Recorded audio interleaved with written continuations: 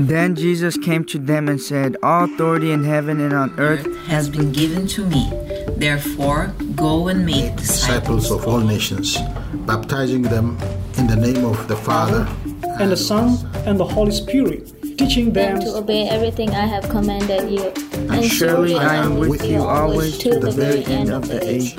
Welcome to Exploring Missions, connecting mission needs with those equipped by God to meet those needs, across the world or across town. And now, the host of Exploring Missions, Bert Harper. Well, we're hoping you're having a great weekend, and we're praying that God would open up opportunities for you to demonstrate what God's calling is in your life in a missional purpose. Our co-host is Nathan Harper, and it's good for us to share with you today, and we hope we'll be a blessing to you, an encouragement to you, and also a challenge to you. Nathan, as we look at Exploring Missions, our purpose is to equip people, help people, challenge people. We need to do all that, don't we? We do, and we want to look at God's Word to do that for us, honestly, and through the Holy Spirit speaking to each person. And today is going to be more of a Bible study that has missional implications and application. And so it's in Mark chapter 11 that we're going to study today. Mark chapter 11, verses 11 through 25. This is about Jesus and the temple, and also Jesus and the fig tree. And maybe it's a familiar story to some people. Temple and fig tree. That's right. Good combination. So what this text is not about, okay, we want to clear up some misunderstandings possibly. So it's not about Jesus having a bad day. He didn't get up on the wrong side of the bed, didn't lose his temper, right? And it's also not about us or giving us an answer to the question if Jesus is pro or anti-violence. It's not answering that for us. And it's not about Jesus trying to teach his followers a lesson on having enough faith, like moving mountains, whether they be physical or metaphorical, right? So what is it about? Well, that's what we're going to try to dig into.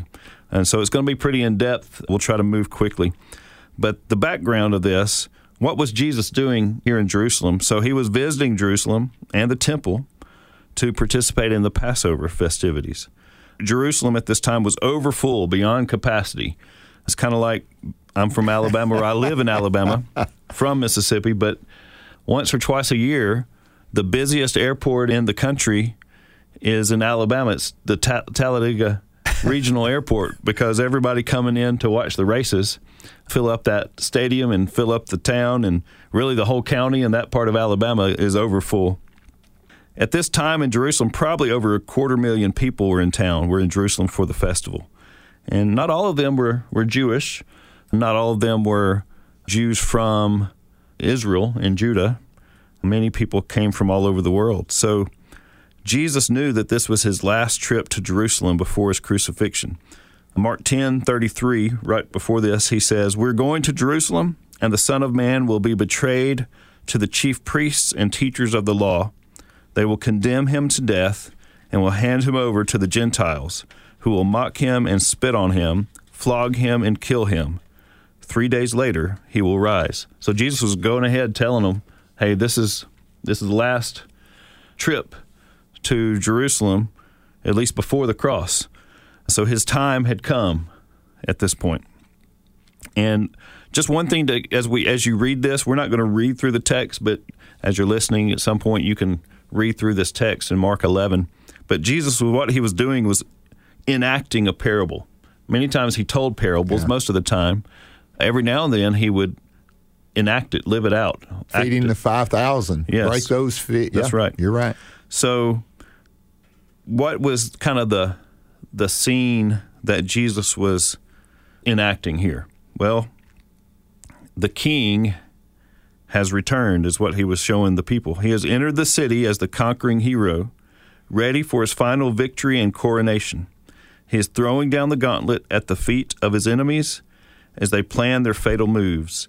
And at the same time, he's preparing his apprentices to become his new emissaries and forerunners of his new kingdom, which will one day extend to every reach of creation and include peoples from every nation as beloved citizens. So it sounds grand and big in scope, and that's what Jesus was really doing. It goes beyond just overturning some tables in the temple, and it goes beyond some figs on a fig tree. It's a grand mission that Jesus was here to accomplish. When you hear that, he's done this gradually. You was talking about he had told them he was going to go to Jerusalem and this was going to happen to him. In Mark chapter 8 was the first time he mentioned that him going to Jerusalem. And on his way to Jerusalem, he would talk about it 3 different times. Yes. Trying to get those disciples ready for this big event that's taking place that is worldwide effect. Yes. Yes, that's exactly right. That's the big idea. You mentioned it. So even in the midst of Jesus' final week, before he was crucified, he was equipping his disciples to make a global impact. And the way he did this was by demonstrating, remember he's enacting this, so he's demonstrating 2 key truths, 2 realities. The first reality that he's showing is the reality of finish and fulfillment. Now this is admittedly a little theological interpretation, missional interpretation, but in that's a good combination. Yeah, we need to have a biblical foundation for our mission. And I think really do. And the theological foundation is going to be missional. Yes. The whole purpose. That's right. So I think they run parallel. Yes. So, yes. So the first reality he's showing is finish and fulfillment. You could say it that way, finish and fulfillment. In God's kingdom, in his timeline, the Jewish religious system, with its trappings of the temple building and priestly sacrifices, were soon to be consummated in Jesus' own death on the cross, where he would say, "It is finished, the law fulfilled and the sacrifice completed in Jesus." Now, the second reality he was showing was, you could call it faith and fruit. In God's kingdom economy, personal faith, where it's active, believing loyalty, putting your trust personally in Jesus. And what God is doing in Jesus, it will lead to fruitfulness. So faith, personal faith, will lead to fruitfulness. The fruitfulness that God desires is worshipers from all nations, not just Israel. So the dividing wall of hostility, we might look at that if we have time. The dividing wall of hostility has been destroyed in Jesus. Nathan, you were talking about to worshiper of all nations. That is a big divide through the entire Gospels and even in the book of Acts. How many times did Paul have to defend that God had spoken and was saving Gentiles? The Jewish community at that time, most of them have a hard time getting their mind around that. They missed it, and we miss it too. I was fixing to say we think the world revolves around me, and around my people, or whatever that might be. That's right. So step by step through this chapter, and we might not have time to read every verse, but we'll take note of some. Verses 1 through 11 in Mark chapter 11 basically is where Jesus is demonstrating his kingship by riding into the city to the joyful victory shouts of the people, not stopping until he reached his destination, which was the temple. He marched right into the city toward the temple. Verse 11, it says, in Mark 11, verse 11, he went into Jerusalem and into the temple complex. After looking around at everything, since it was already late, he went out to Bethany with the 12. So he marched into the temple, triumphal entry on his way into Jerusalem, and he got to the temple, looked around. He was inspecting for fruit. That's my opinion. He was walking around inspecting, seeing what was what. You think he was saying, has anything changed since the last time I was here? Probably. The fruit has okay, yeah. But because it was late, he went back out of Jerusalem to stay at some friend's house in Bethany. All right, so on his way out, or actually the next day, he saw, on his way back into Jerusalem, verses 12 through 13, he saw a fig tree, right? What does it say about the fig tree that he saw in verses 12 and 13? It says it was in leaf, right? It was leafy. You're right. But there was no figs because it wasn't the season for figs. But it was probably springtime, so there were actually supposed to be at that time on that tree small buds of figs that people would snack on, and they were considered tasty, even though they weren't fully ripened figs. And so people would still eat that. And so he was noticing that it had a lot of leaves but no fruit, and it was kind of declared a bad tree. So what did he do to that tree? verse 14. Yeah. Here he says, in response, Jesus said let no one eat fruit from you ever again, and his disciples heard it. Okay. Wow.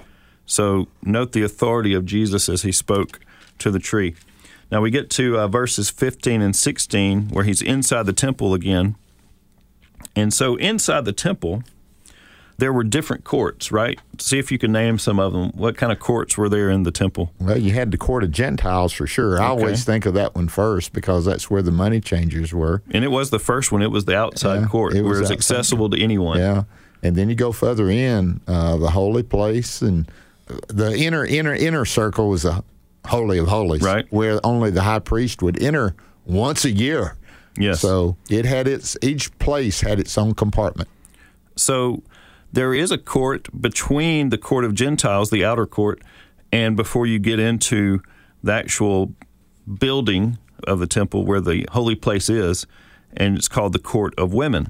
Okay, so Jewish women and men could go into the court of women, but Gentiles, men or women, had to stay out of the court of Gentiles. And there was a wall that was built separating the court of Gentiles from the court of women, the dividing wall. Paul writes about it. And it's here in this court. Jesus is he's noticing two things. One, he's noticing that wall that separates foreigners, Gentiles, from getting closer into God's presence. Yeah. We're going to come back to that in just a second. He also noticed in the Gentile court, that's where all the money changers' tables were set up. And it was crowded, and they were in there. We won't comment on all the things that they were doing. But so what you have is two things. You have two groups of people that were being kept from worshiping God. You had Gentiles who could go no further past, they couldn't go across the dividing wall. If they did, there was a sign that said you could be killed for crossing this wall if you're a Gentile. And then that's what they accused Paul of doing, bringing a Gentile in past that wall. And then there were the poor who were being taken advantage of by the money changers and were not able to make their sacrifices because maybe they didn't have enough money to purchase a clean or pure animal for the sacrifice. So just in hearing that, what is your initial thoughts that Jesus was noticing those two groups of people, the foreigners, the poor, really they weren't given the access that God had desired for them to be able to worship him? Missional, the Gentiles, especially the court of the Gentiles, missional all the way. The court of women, it had that, but it was going closer. They didn't care about all that. They did not care about anyone else but themselves. And honestly, they were selling their souls and their purpose. They had completely lost their purpose. They were God's chosen people. Chosen for what? To be an example and to be a light to the Gentiles. And so here you have these money changers who were Jews. They are saying, okay, you bring your money from your country, the Jewish people, you bring your money and you have to change it over into the temple money. And guess what? It wasn't a fair exchange. So they were taking advantage of it in every way. Yeah. So without getting too in-depth into that, let me tell you this. This is the interesting thing. Do you know the actual name of this wall, the dividing wall? It's called, and I'm probably not pronouncing it correctly, but in Hebrew, it's called soreg. Soreg. Guess what that word means in Hebrew if you translate it? Fruitless tree. Okay. Can you believe that? And he just came from? A fruitless tree. Jesus was enacting the lesson he's trying to teach. He's saying, look, see this, notice this fruitless tree, guys. It's a bad tree. It's not going to have any more fruit from here on out. You walk into there's that wall called the fruitless tree wall. And Jesus is trying to say something here, I believe. Verse 17, important verse to read. Mark 11:17. He began to teach them. Now, this is right after he got their attention by turning over the money changers' tables and running the animals out. not permitting people to carry goods through the temple. They were using the temple, the court of Gentiles, as a shortcut from one end of the city to the other. I mean, imagine that. Like, imagine cutting through your church parking lot to avoid a red light or something. That would kind of be bothersome. Well, this was even more bothersome. So right after Jesus put a stop to that, then he began to teach them. Okay, so they're listening to what he has to say. He says, "Is it not written, my house will be called a house of prayer for all the nations?" Wow. Panta ta ethne, one of Jesus' favorite phrases he would use in the Gospels. For all the nations, a house of prayer for all the nations, but you have made it a den of thieves. So what Jesus is saying here, he's actually quoting from Isaiah chapter 56. Isaiah 56, verses 4 through 8, was a promise of God Jesus is reinforcing that promise by being the living Word of God. But this promise in Isaiah was for Jesus to make sure that it was kept. This is Isaiah 56, 4 through 8. For thus says the Lord, to the eunuchs who keep my Sabbath and choose what pleases me and holds fast my covenant, even to them I will give in my house and within my walls a place and a name. Better than that of sons and daughters, I will give them an everlasting name that shall not be cut off. Also the sons of the foreigners who join themselves to the Lord to serve him and to love the name of the Lord to be his servants. Everyone who keeps from defiling the Sabbath and holds fast my covenant, even them I'll bring to my holy mountain and make them joyful in the house of prayer. Their burnt offerings and their sacrifices will be accepted on my altar. For my house shall be called a house of prayer for all nations. The Lord God who gathers the outcast of Israel says, yet I will gather to him others besides those who are gathered to him. That's what Jesus was doing here. He was reminding the people, hey, God's going to gather through me, the Messiah. God's going to gather others, outsiders, outcasts, that are even not a part of the house of Israel, the household of Israel, but it'll be the household of faith. Gentiles, the other nations, will be coming to worship God in his presence. You know, the Jewish leaders and scribes, they had to purposely ignore passages like that, Nathan. Yeah. It was obvious that the kingdom of God was bigger than Israel, and they purposely just said no. Well, talking about those religious leaders who ignored God's word, here's a passage that they probably ignored, and it was addressed to them. What does God say will happen to those religious leaders who don't repent? Jeremiah 8:13 says this, I will take away their harvest, declares the Lord. There will be no grapes on the vine. There will be no figs on the tree, and their leaves will wither. What I have given them will be taken from them. And again, I think this is being enacted as a final warning, right? But also showing God's heart for all the nations. And Jesus is demonstrating this here in Mark 11. So I think this was the last straw for the threatened leaders. They wanted Jesus dead, and they wanted it to happen as soon as possible. All right, so he leaves the temple, and he goes back toward Bethany. What are they going to pass by? This is in verses 19 through 21 of Mark 11. What are they going to pass by as they go back out of Jerusalem toward Bethany? Well, they're going to see that old fig tree that was sitting there on their way in. Let's read what happens in verses 19 through 21. Whenever evening came, they would go out of the city. Early in the morning, as they were passing by, they saw the fig tree withered from the roots up.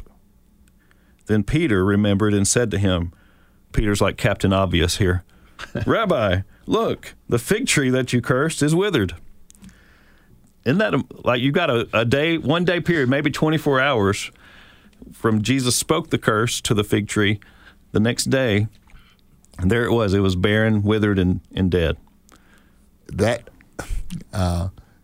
it speaks loudly and clearly, especially when you connect it with the temple. I doubt very few folks have done this, Nathan. Well, I think it's here for us to do, because Mark is using a common literary technique where you have brackets You have an event that happens in the middle, and you have a repeating event on either side. Right. So you pass by the fig tree, you go to the temple, and you pass by the fig tree again. And the point is, the fig tree is about what that action is in the middle. So the fig tree shows us what's happening with the temple. Because he had said it's going to be torn. I mean, it is his body, but also the temple's going to be destroyed too. Yeah, so we're not like Peter. We're not Captain Obvious where we notice this. But I think it's obvious probably to early Christian readers and hearers of this text. We've just, for centuries later, we miss it. But here's what's here for us to understand. The days were numbered for the temple, its corrupt leaders, and even the sacrificial system itself. Like the fig tree, it was leafy, looked pretty, but fruitless. It had the look of life, but in essence, it was withered and dead. Very soon, in just a few more days, things were about to change. Wow. And we know kind of the rest of the story. Now, the rest of the chapter has a lot of important things, and I just want to bring out a few things. I don't know how much time we have, but probably briefly, something important. So verse 22, he talks about having faith in God. And so here's the thing. It's not what faith, it's who in God. It's not faith that is the main thing. It's who the faith is in. That's the main thing.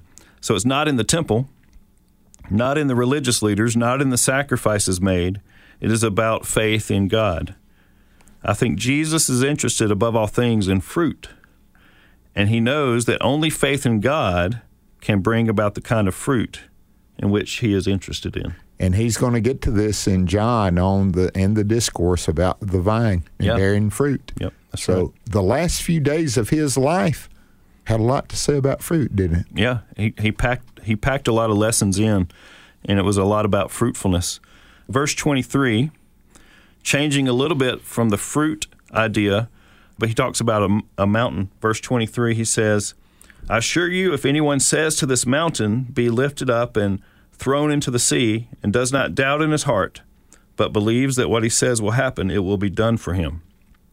Now, there's a lot here that we would have to cover to understand it fully, but just understand this. So the sea represents chaos, uncreated, unordered existence, like pre-creation in Genesis 1, verse 2. When Jesus says anyone, he's also referring to himself. So in other words, Jesus is saying that he is deconstructing the whole religious system. He's going to break it down and rebuild it. He's going to move the mountain into the sea. Jesus is going to recreate and reorder how God is to be worshiped. It's going to be reordered around faith, personal faith in him, what it's always really been about from the beginning. Always. And so it's what gets left out and lost when men focus on themselves rather than God. It's not another religious system Jesus is trying to set up. It's simple faith. It's simply asking in prayer, believing and receiving. It's simply forgiving and being forgiven. Now, more than a lesson in prayer, verses 24 and 25, he says, all the things you pray and ask for, believe that you have received them, and you will have them. And whenever you stand praying, if you have anything against anyone, forgive him, so that your Father in heaven will also forgive you your wrongdoing. Jesus, what he's doing here, this is the missional kind of punch. Jesus is authorizing his disciples as his emissaries and ambassadors on earth. He's calling them to be his priests, standing between God in faith and the nations in prayer. So like a priest holding out God's forgiveness for sins, just as the priest has been forgiven himself. As Jesus reorders worship directly from the individual, from their heart to God himself, he is cutting out the middleman. Amen. The temple priests and the religious leaders who have tried to cut in on God's glory. And so the last section of Mark 11 through chapter 12 is about those confrontations of authority. Jesus' reordering of Yahweh worship means that any authority that the religious leaders, the Jewish religious leaders once had, is now being given to Jesus' own followers so that they can go and bear much fruit. So a lot of in-depth interpretation and theology here, but like you said, that runs hand in hand. They run hand in hand. Mission. It brings it alive. It means more than just, It's not two different events. It's the same event with the commentary and the instruction that he was given. And so our purpose is to be fruitful. Yeah. Paul made it plain, did he not? He said, some will plant, some will care, but it's God who gives the increase. Yeah. But we're to be a part of that plan, aren't we, Nathan? I believe there's two basically specific applications or actions that we should take, kind of as a challenge, I think, for all of us today. First, receive forgiveness. That dividing wall of hostility is sin, and that's been broken down by Praise Jesus. Praise God. Amen. And we can have access as foreigners, even as Gentiles or Jewish people, all peoples, men, women, people from everywhere can have access. The court of the Gentiles, the court of the women. That's right. Amen. We can have access to Christ, to God, through Christ. That dividing wall of hostility has been broken down. We can receive forgiveness because of Jesus' sacrifice for sin for us. But the second is then proclaim that forgiveness as his apostles were sent out. We, as the church, are sent out as Jesus' royal priesthood. We're the church going on mission, proclaiming that forgiveness we've experienced. We can proclaim it in Jesus' name to the nations, to the people, to the poor. Wherever we go, we can proclaim that forgiveness in Jesus' name. Nathan, thank you for sharing this with us today. It is fresh, it is real, and you did a great job of theologically and missionally putting them together. And we pray that you who are listening would be on mission for God. Get your theology, your Christology down. It is Jesus alone who saves. And we've been forgiven. That sin has been taken care of, and we need to share it with others. So stay on mission for God and tell others about the Lord Jesus Christ.